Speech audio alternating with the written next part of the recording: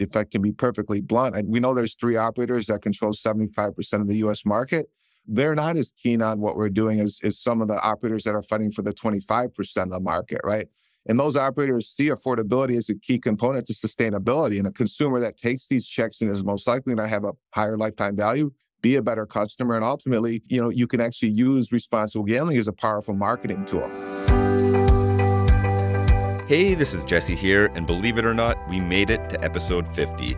For this one, we're once again welcoming a guest host to ask the questions, and I'll introduce her to you in just a moment here.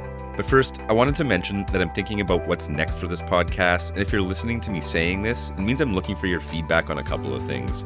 There's a 2-minute survey that I'd really appreciate you checking out, which you can do by going to www.bettingstartups.com, and you'll find a link to the survey at the top of the page. All right, we are back with episode 50 of the Betting Startups podcast. And to mark the occasion for this milestone episode, we are welcoming another guest host to the podcast. Eva Bakun is a longtime supporter of betting industry startups through her work with Clarion Gaming, which includes organizing and producing the Pitch Ice startup competition every year at the ICE conference in London. Eva, before we talk about the episode, I hope you could tell folks listening a little bit about some of the initiatives you're currently focused on within your role at Clarion. Thank you, Jesse. And wow, what a privilege to be moderating the 50th podcast. Yes, so I have been working for Clarion for quite a few years and currently really focusing on insight and research and talking to the industry, really making sure that we are understanding what the trends are, where the industry is going. And I also focus on some of the initiatives that are relevant perhaps to this podcast. One of them is indeed our startup initiative, which I have curated, for over 10 years as well. That currently has the shape of Pitch Ice, which is a startup event that we organize at our leading show in London in early February. And I also launched and currently oversee the development of the Consumer Protection Zone, also a space fully dedicated to responsible gambling, safer gambling, consumer protection at ICE, which again is relevant to this episode. Yeah, absolutely. And it'd be great, Eva, if you could take a moment to introduce the episode to folks listening. And you're right that the work you do within the Consumer Protection Zone is extremely relevant to what Bo is up to with everything at WagerScore. So it'd be great if you could just introduce Bo and the episode and tee it up for everybody listening. Absolutely. So yes, Bo Ray, CEO and founder of WagerScore. Really exciting, but also a different sports betting startup because it is indeed placing consumer protection and responsible gambling at the core of its proposition.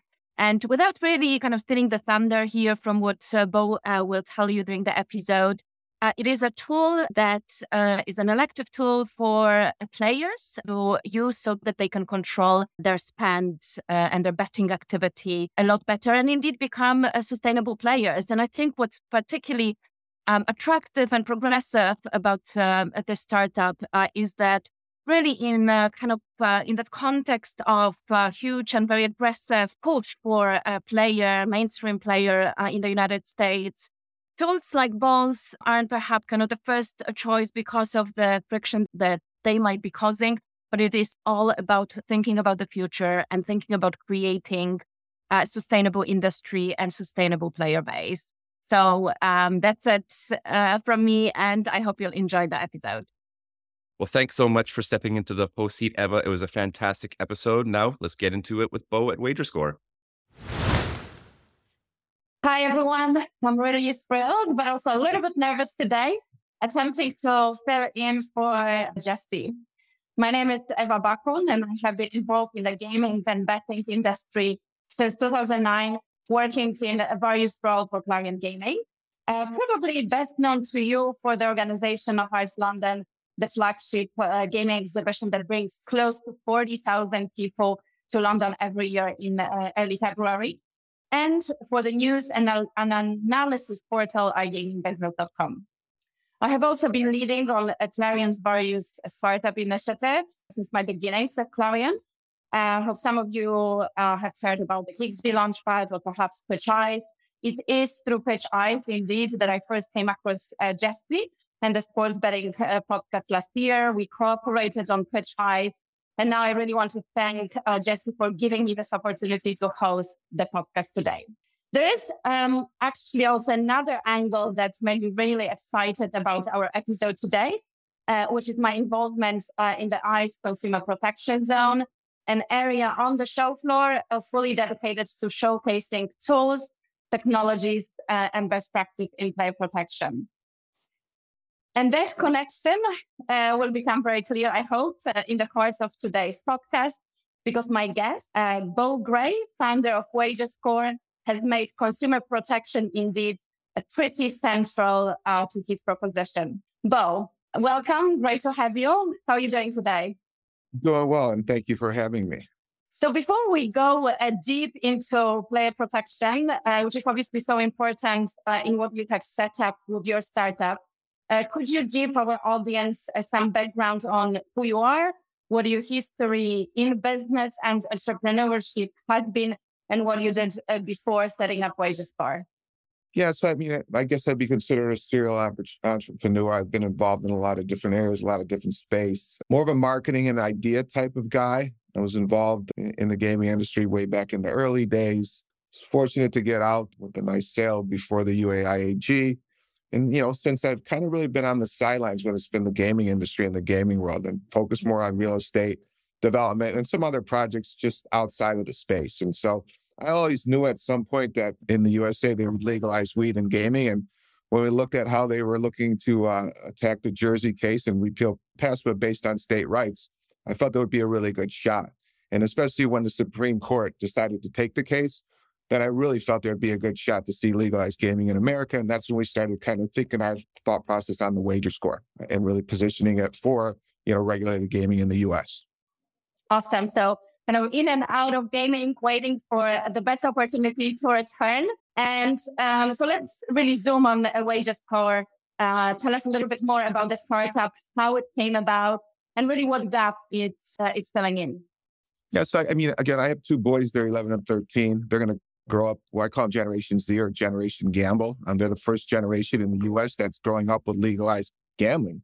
And so I looked at it as a parent as I didn't think there would be really good consumer protections. I wasn't sure about anything protecting my kids or my friends' kids. So we thought about a uniform score, a risk score for gaming. And so that's how it was evolved. The idea of creating a product more fintech than RG that we could actually use for all consumers. Everyone was kind of looking at monetizing and getting folks to bet. We're focusing on a way to protect people or prevent harmful play and creating a product that can be all across the industry. Great. And obviously RG is super important. And before we explore operators, investors, and just general industry attitudes towards responsible gambling in the US specifically, let's talk a little bit more about the product itself. So can you explain what it looks like from a player perspective, what the player journey is, and what the play experience? So in the US, we have what's called a FICO score, which is a baseline credit score. I think you have that in the UK and most overseas market. It's the fundamental for giving people credit. So think about the WagerScore as a credit score for gambling, but where a credit score is used how well you pay your bills, we use affordability as the key component of the WagerScore. The average consumer has a checking account. Your income comes in, your expenses go out. We know what your discretionary spend is. We can monitor how much of that you're using toward gaming. And so again, if the average consumer has $10,000 coming in, $5,000 going out, their discretionary spend is $5,000. How much of that are you applying toward gaming? And how is that changing in patterns? And so it's not complicated in theory, right? But the way we patented the process is what's unique to what we've done, a uniform risk score for gaming that consumers can understand because it's just like a credit score. Get your WagerScore. It's a PSA, retired athletes, celebrities, and the such. And, operators don't want to share data with each other.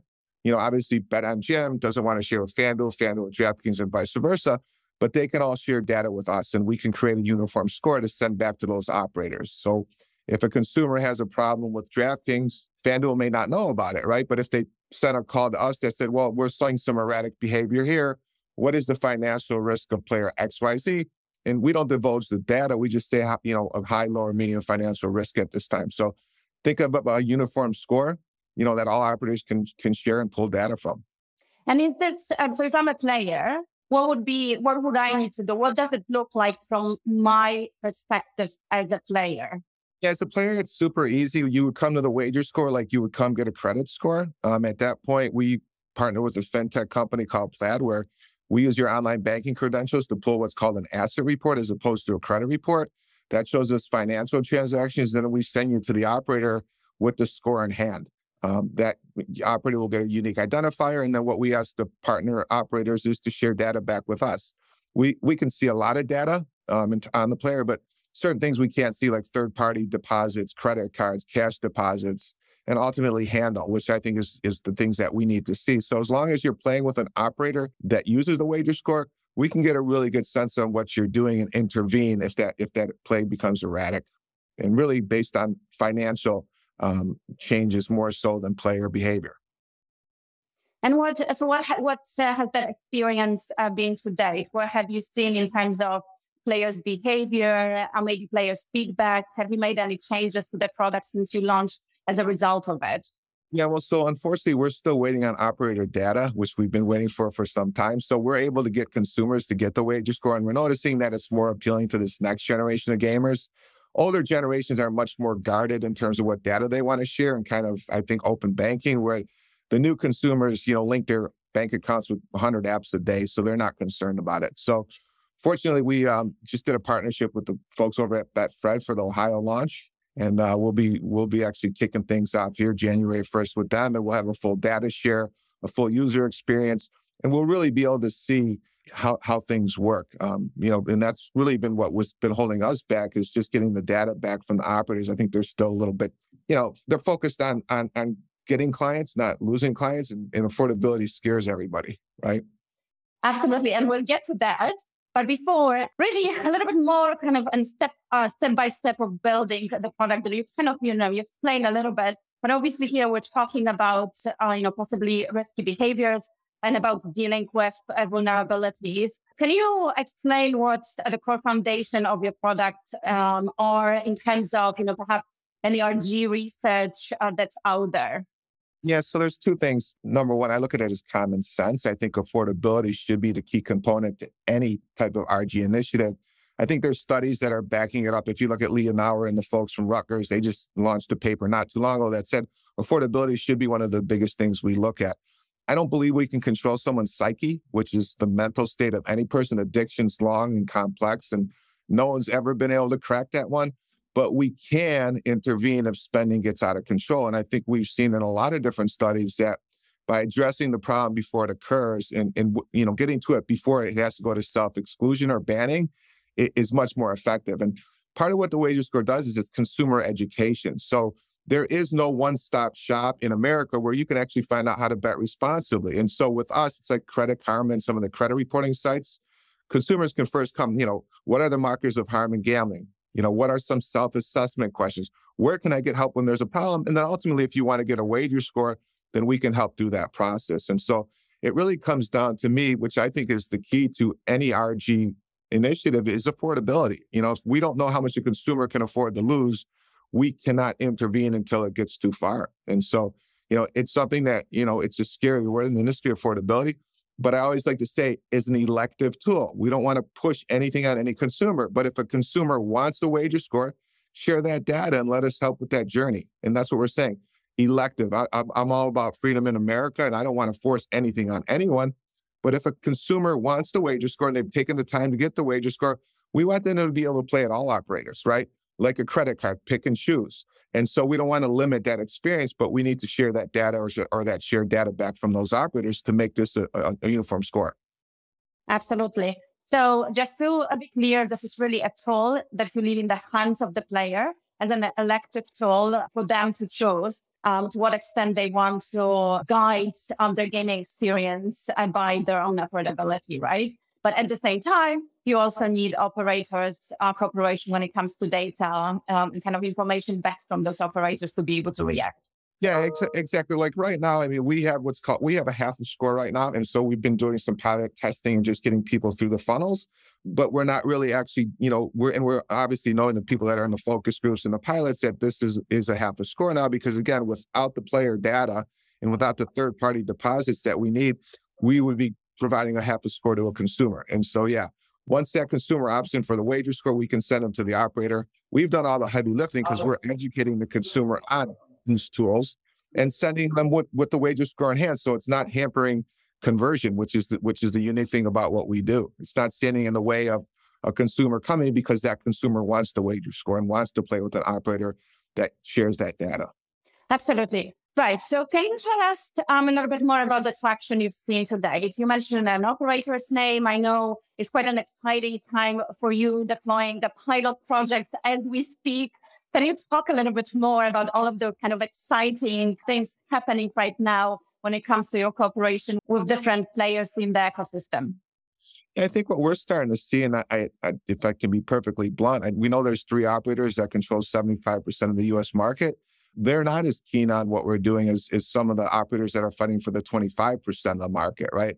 And those operators see affordability as a key component to sustainability. And a consumer that takes these checks and is most likely to have a higher lifetime value, be a better customer, and ultimately, you can actually use responsible gambling as a powerful marketing tool.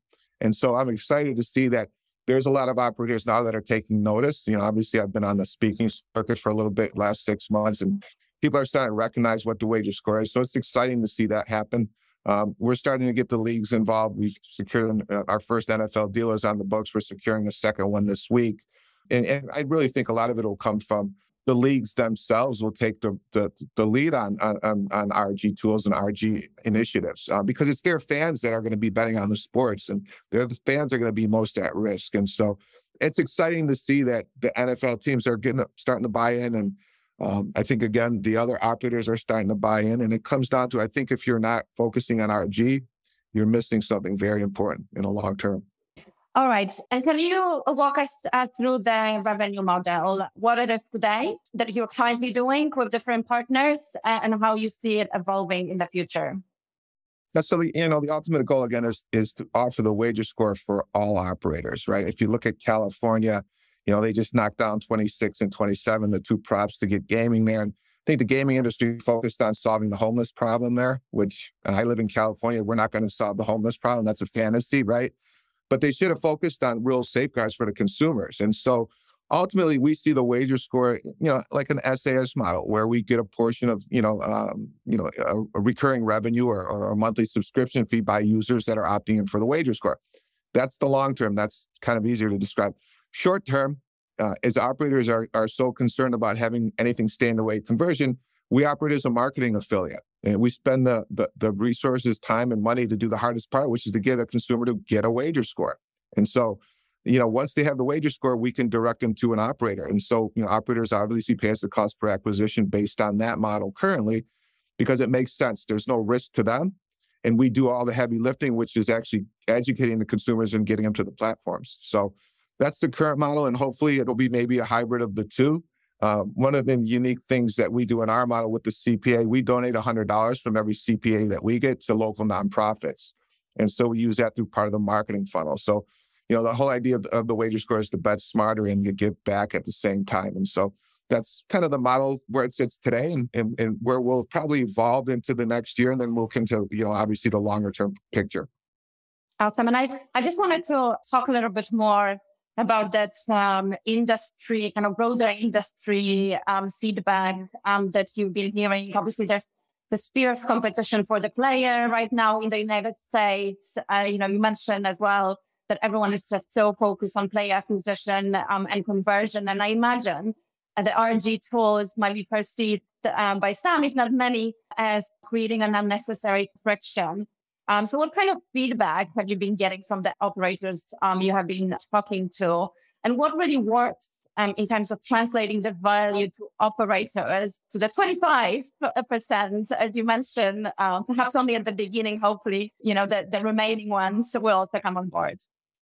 Yeah, I think they just see it as number one, if you have a smarter, better, you're going to have a better player at the end of the day. And if you have an educated consumer, you're going to have someone that'll have a higher lifetime value. So I just think they're starting to realize that, especially with this next generation, everyone is fighting for 21 to 35-year-old males, right? And those guys are set in their ways. They've been betting a certain way for many years. But this next, once a market gets mature, there's not much room for growth. It's going to come from those turning 21. And if those consumers are educated and have a wager score in hand, which they will, you're going to want to use them and you're going to want to share that data. And I think That's what it comes down. And I think that's what some of these operators on the bottom 25% are saying, that, a smarter consumer is a better consumer long term. And what about investors? What has your pitch to them been? Is there any specific investor profile that is particularly responsive to this vision of a more sustainable play? Yeah, I think a lot of, I kind of learned to work LinkedIn quite well, and I kind of auditioned the product out there in the last couple of months. We brought on a partner that's going to help lead a Series A, so I'm comfortable in where we're sitting today. I think we're positioning ourselves as a fintech tool more so than a responsible game tool. If you look at the long-term picture of what we've done, our patents provide something very unique, and it's utility patent for the next 20 years that we kind of control the process on. And so we're looking at investors that look at the bigger picture, not just, responsible gambling, right? Because again, it's really a fintech tool that does a lot of different things in phase 2 and 3. And so those are the kind of people that we've been looking at, people that are interested in the space, but also looking at the bigger picture of a fintech type product. There's a lot of startups that listen to this podcast. Some of them are, also seeing an opportunity in consumer protection. And in that message, as the market evolves, what would be your advice to them in terms of forming the pitch or forming a startup and kind of really persevering with that particular message? Yeah, so to me, it always comes down to the technology and then how you protect that technology. I wrote the provisional patent for the wager score back in 2018. We filed it less than 30 days after the repeal of PASPA. So we took the forefront on this process. And so, if you have the technology focused on the patent, because that's what really strengthens your brand. And then ultimately, find something that all consumers need to use. Don't be just specific as a niche. I think that's important to any startup where it has to apply to mass. There's a lot of niche products out there, which do make sense if you want to be a niche operator. But if you really want to disrupt, you have to have a product that all consumers can use. And, that's what takes you to a unicorn. And what about the future then? I mean, you mentioned here that, it's your vision is not all about responsible gambling, that you have thoughts about, phase 2 and 3. Can you talk a little bit more about where you want to take or where you could or you plan to take the product next so it takes it beyond responsible gambling? Yeah, well, so part of what our product wants to do is, everything starts with the wager score because there's so much data that can be collected from the wager score. Ultimately, that wager score protects the next generation of gamers. And our ultimate goal is to create socially responsible gaming. And so whereas currently, operators are implementing RG into their platforms, what if there was just a platform that focused on RG and social responsibility? And so we'll save that for our next call. And I think Jesse was kind of interested in what we're doing next. But think about a world where there was socially responsible gaming and what we could do with that. So there's a lot of stuff coming. It starts with the wager score, but trust me, it definitely doesn't end here. Do you think social responsibility could really be a competitive advantage? Oh, not only do I think I know it, we're starting to see it. We're baiting a product right now that we'll release in the next month, and the next generation consumer loves it. And what I always say is if you're going to create a zeitgeist, it's not about who's doing it today. It's about who's going to do it for the next 40 years. And if you're an operator and you're not taking into account the way Generation Z thinks, feels, and buys, you're overlooking a huge, huge, huge market. And so, again, I don't think we're going to change consumers today. I'm a bit pessimistic that, an older consumer is not going to get a wager score, but a younger and next generation consumer will. And they'll appreciate companies that protect their finances because it's a big concern to them, companies that give back to society, which is a big concern to them. And if you're not incorporating social responsibility into your gaming, and more so than just, a placeholder on your checkbox, right? Because a lot of it is, right? You're going to lose this next generation and we're going to capture it. So that's what we're doing. We're focusing on not necessarily today, but who's going to be playing for the next 40 years. I wanted to kind of ask you to talk even then now more broadly about, your views on the responsible gambling space in the US. I live in Europe. I've seen the evolution of the market from treating responsible gambling really as a compliance issue to now being up there in strategy discussions on the board level. How would you rate those attitudes in the United States? And to what extent what's happening in Europe is actually informing, what you're doing and your conversations, kind of the direction of where your product is going. Yeah, I think, the fact that we're still moving so slow toward more on the RG space when we know what happened in the UK and we saw it all happen. It's coming here. It's not a matter of, when, it's just a matter of if we start seeing this next generation have severe problems when it comes to gaming. And we're already seeing that in some studies. And so I don't think the industry is doing all that good of a job, to be honest with you. I think we're still talking about self-exclusion and setting limits as the baseline of the defense in the US. I mean, that is not good. And so to me, I think, they all say they want to do a lot, but, if you don't look at technology to combat technology, what are you really doing? And so, we just went through the responsible gambling month here in the States, and, everyone was patting their backs and, I did this and did that. But what did you really accomplish? Your still main focus on your platform is setting your limits and then banning yourself if you get out of control. So what are we really doing to progress this? And so, that's why I said, I think it comes down to building brands around social responsibility for new consumers. It is the way you'll actually, change the industry, because they'll expect it. And a lot of that pressure, again, in Europe is coming from the regulators, right? It's not a proactive attitude, perhaps, and unfortunately that the industry has taken, but it's being mandated. What role can you see for regulators in the US to play in that evolution? Are you having conversations with the regulators? Well, we will be. And obviously, again, we want to get out of phase 1 into phase 2, and then obviously start working on our algorithms. We're doing a study soon with one of the main universities in America on the wager score. But I think if you look at what New Jersey's doing, they're taking the lead like they always do, instead of implementing some of these safeguards on the backside of things. Looking at player behavior, looking at, markers of harm and how your play affects those things. But, at the end of the day, I think it's just one of those things where, it'll evolve over time. And what I always want to stress is, remember, if we offer an affordability check as an elective tool, and I keep on saying elective because it has to be elective, we protect all the stakeholders. We protect the consumer because they want to opt in. We protect the policymakers because they offered a tool for their consumers. And we protect the operators because now the consumer can't say, I've lost more money than I should. So that's a solution to the problem as an elective tool. Never force anything about a consumer, but for those that want it, it's a win-win for all stakeholders.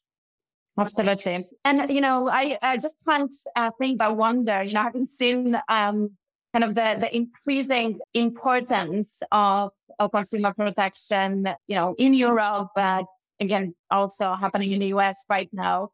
And coming from the European perspective, having seen this consumer protection zone that I talked about at the beginning, kind of growing with so many tools and technologies being showcased in that space, can you see an opportunity for your startup in Europe? Have you ever considered the European market?